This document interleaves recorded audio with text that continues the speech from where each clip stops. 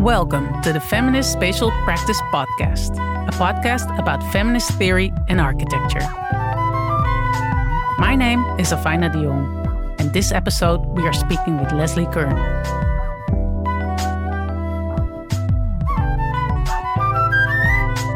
Hi, Leslie. Thank you so much for being a guest on the Feminist Spatial Practice Podcast. It's part of this feminist book club I'm doing at the Amsterdam Architecture Center.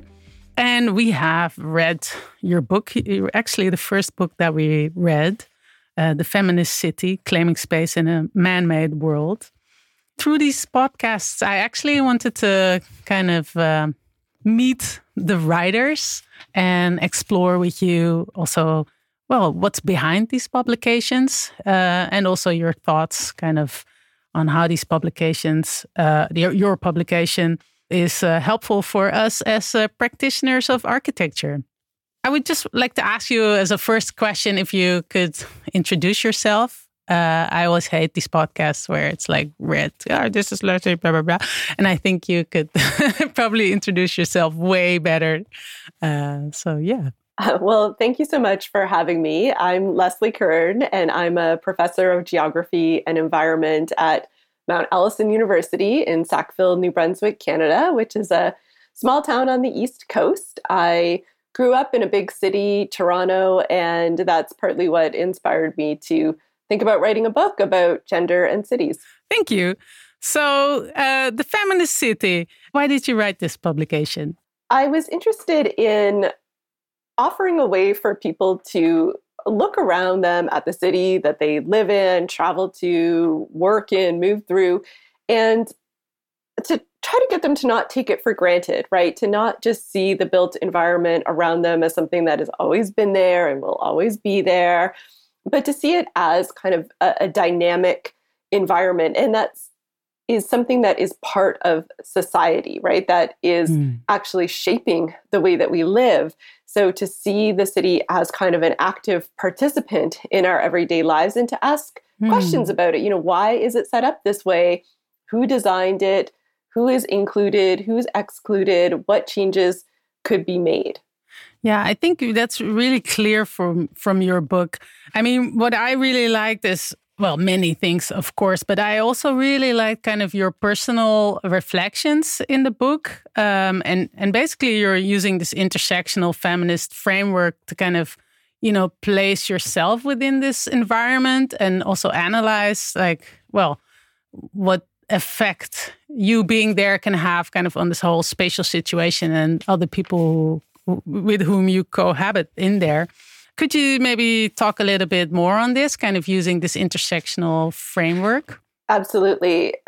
I wanted to follow in what I think of as a very long tradition of starting from where you are. So starting a little bit with yourself, starting with experience, starting with embodied experience of the city and generating the sort of questions that arise out of being a person, having an identity or having a body that doesn't seem to quite fit in the environment. And that starts to generate what I think of as feminist questions about space. But it's not enough to just stop there because, of course, my experience is not universal. I embody a lot of privileges that are very salient in the context in which I live and where I grew up. So an intersectional framework pushes me and hopefully the reader to think how both the city that we have and the city that we might imagine, how it's going to impact different groups in different ways based on where they are socially located in terms of factors like class and race, age, sexuality, ability, and of course, gender. Yeah, it's very nice. And also, I think you bring to the fore kind of older ideas from, taking the margin as the center. I also really liked how you introduce a lot of female architects that I never heard about, other women who've been practicing within, the spatial context, maybe not as architects, but definitely within kind of spatial context and the city. And I mean, in general, who would you say, whose shoulders do you stand on in terms of, your work and your writing? I have always been inspired by people like Dolores Hayden, for example, who was a feminist architect, but is perhaps more well known for the critiques that she advanced of things like the suburbs in North America, and for the kind of gender roles that literally got cemented into the design of the suburban home, the suburban neighborhood, and its division from the city. So, and she has also done so much work kind of uncovering this long history that you alluded to of women who, some of whom were architects, but many of whom were just sort of utopian visionaries, part of early women's movements that saw spaces like the home and the city as contributing to women's exploitation and women's inequality in society. And they thought that for women to be equal, not only do they need equal rights under the law, but we also need kind of a spatial revolution. But I have to say, in a more contemporary context, the shoulders that I stand on, I think of in terms of the activist movements that have inspired me over time. So feminist activist movements like Take Back the Night in cities, the Pride movement, and more recently, Black Lives Matter, all of which I think are transformative movements that really offer up new visions for what city life could be. To me, this book speaks in a way, it's not universal what you describe, but so much is so recognizable as a woman kind of navigating the city. And I was just curious, of course, you write it from a very specific, urban context, but what do you feel applies to kind of everywhere for women? Well, I think there's very few major cities that we could point to that we would say historically had women placed in major roles in their design and certainly not from the beginning and all the way through the 20th century. There's been relatively few highly influential women mayors, city planners, architects, and so on. So just again, without wanting to say this is every single place in the world, I think that it would actually be quite hard to find cities that have been designed with women or with gender equity at the forefront. Things are shifting. Yeah. There are improvements in different places, but I think it's probably fair to say that most places have been designed from a kind of standard male point of view that has not done a great job of taking into account how other factors, including gender, but also questions of age and sexuality and race, these things have been seen kind of as afterthoughts that we figure out after we create our perfect master plan for how the city should ideally function. Yeah.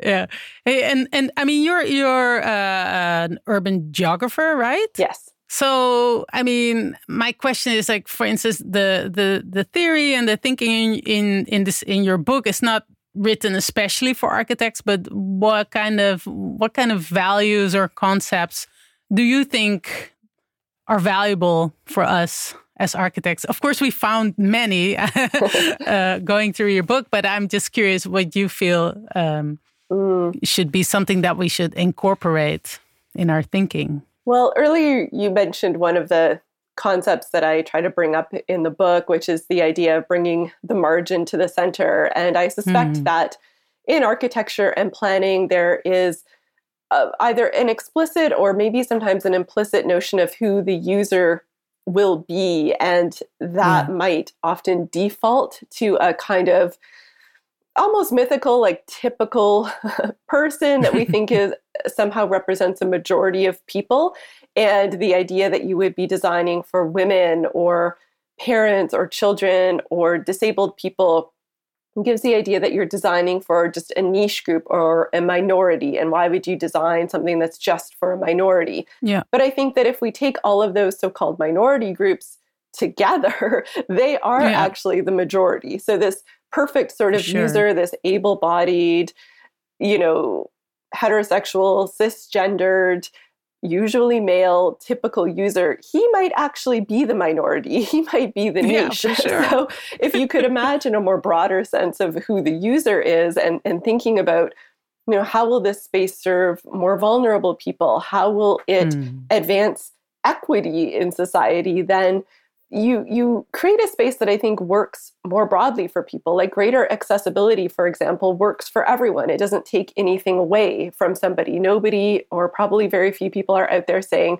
I have a right to climb stairs, instead of saying, yeah. Oh, hey, elevators, ramps, other forms of accessibility would be really great. So that's one thing that I would certainly emphasize. Yeah, I think that's really such a great point, and even that is sometimes hard to understand, because then it, like you say, it feels like, but you're designing for this extreme niche, but at the same time, if it works for that particular niche, then that is maybe universal, because it would actually work for everyone, so I really feel that we have to let go of that ideal of the universal body or universal person, that we kind of love in our modernist architecture.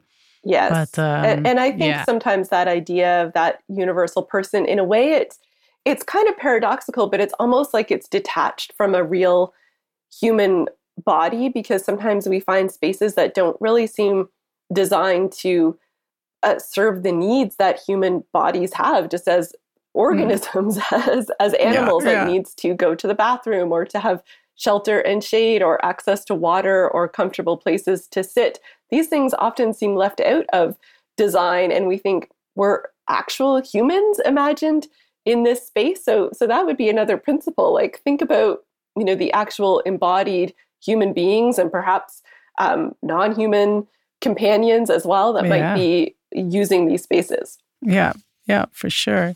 Yeah, it's very, very funny. So also in your field, like in urban geography, how was your book received, for instance?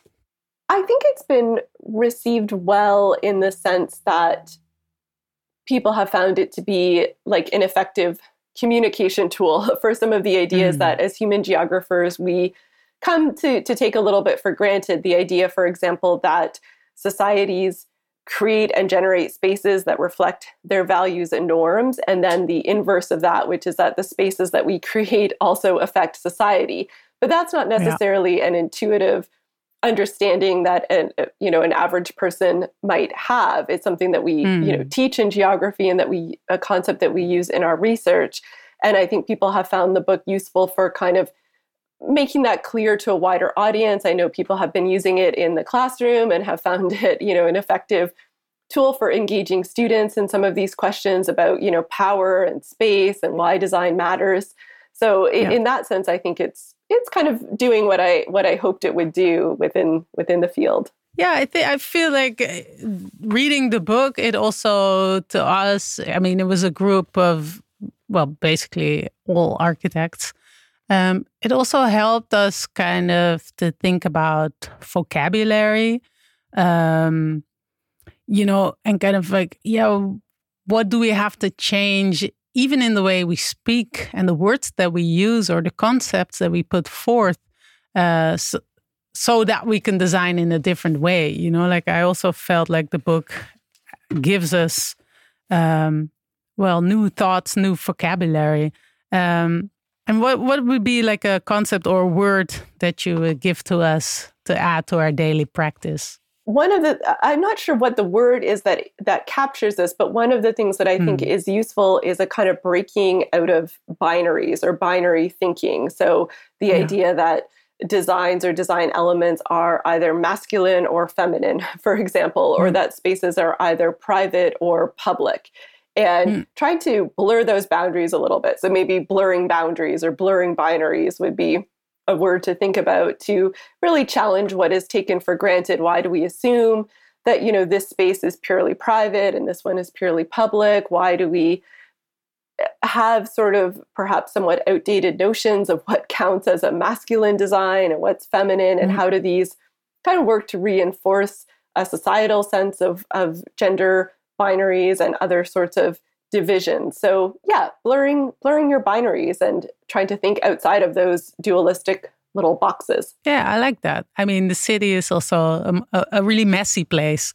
Like, it's also very weird to kind of and everything has to be this or that. Yeah, but Yeah. Yeah. So we're going to break out of those. And I in like that. planning and architecture, I think there's a certain impulse to, you want to kind of control that messiness to a certain extent, right? You want to bring some order to the chaos of the world. And some of that is totally necessary. But at a certain point, there also has to be a realization, of course, that people are messy and complicated. They're not going to use your spaces in the exact way that you intended. And that's actually a really cool thing, right? That it's, the city is co-created both by the people who literally build buildings and by the people who use them every day. Yeah, for sure. I remember when my first building was done, it was like an old train station, and I made it into like a new place. And I remember that I love people, and I always want to make buildings for people and with people. But I do remember that when it was done,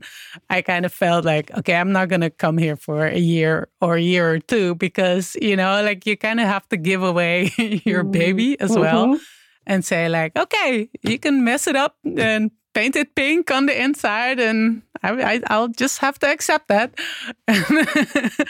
Yes. So I kind of recognize that feeling. But so I think maybe kind of a last question, or maybe not the last, but we've been kind of exploring also what a feminist spatial practice could be. And of course, spatial practice is very wide. Like, it's not only for architects, as you also show in your book. But what do you think are some core values that should be part of a feminist spatial practice? Well, one thing that has really perhaps risen to the top, especially throughout this pandemic period, where we have really seen kind of a crisis around care work and care labor, both the unpaid version that typically happens kind of in and around the home, and the paid, usually underpaid care labor that happens in, seniors' residences and hospitals and schools and so on. So for me, a feminist spatial practice has to be one that considers this care labor, again, not as an afterthought that comes after this thing that we call the economy, right? The public sort of waged, I don't know, this like amorphous thing that we've all been told, oh, you better protect this thing. But you can't do that without the care labor that literally keeps us clean and fed and safe and cared for. So a feminist spatial practice is one that recognizes that labor is valuable, that it should be shared, and that we can come up with different spatial solutions, or if not solutions, and spatial improvements that allow us to kind of collectivize that labor, to really value it, and to hopefully make sure that we don't find ourselves back in this kind of crisis when the next crisis hits. Yeah, for sure. I think that's such a strong point, because I don't know, labor is such a thing, I think, in architecture that we never acknowledge. Like, we act like it's invisible to us. It's not invisible, but I think lots of times architects refuse to kind of see it. Even if we talk about kind of the labor that goes into making a building, whether it's like poorly paid interns, poorly paid people constructing the buildings. But yeah, I totally agree also with care work. It's something that we do not value in a way. And that's why we don't see it and don't design for it in a proper way. Yes. So yeah, I think that's a great thing that we should definitely add. Great.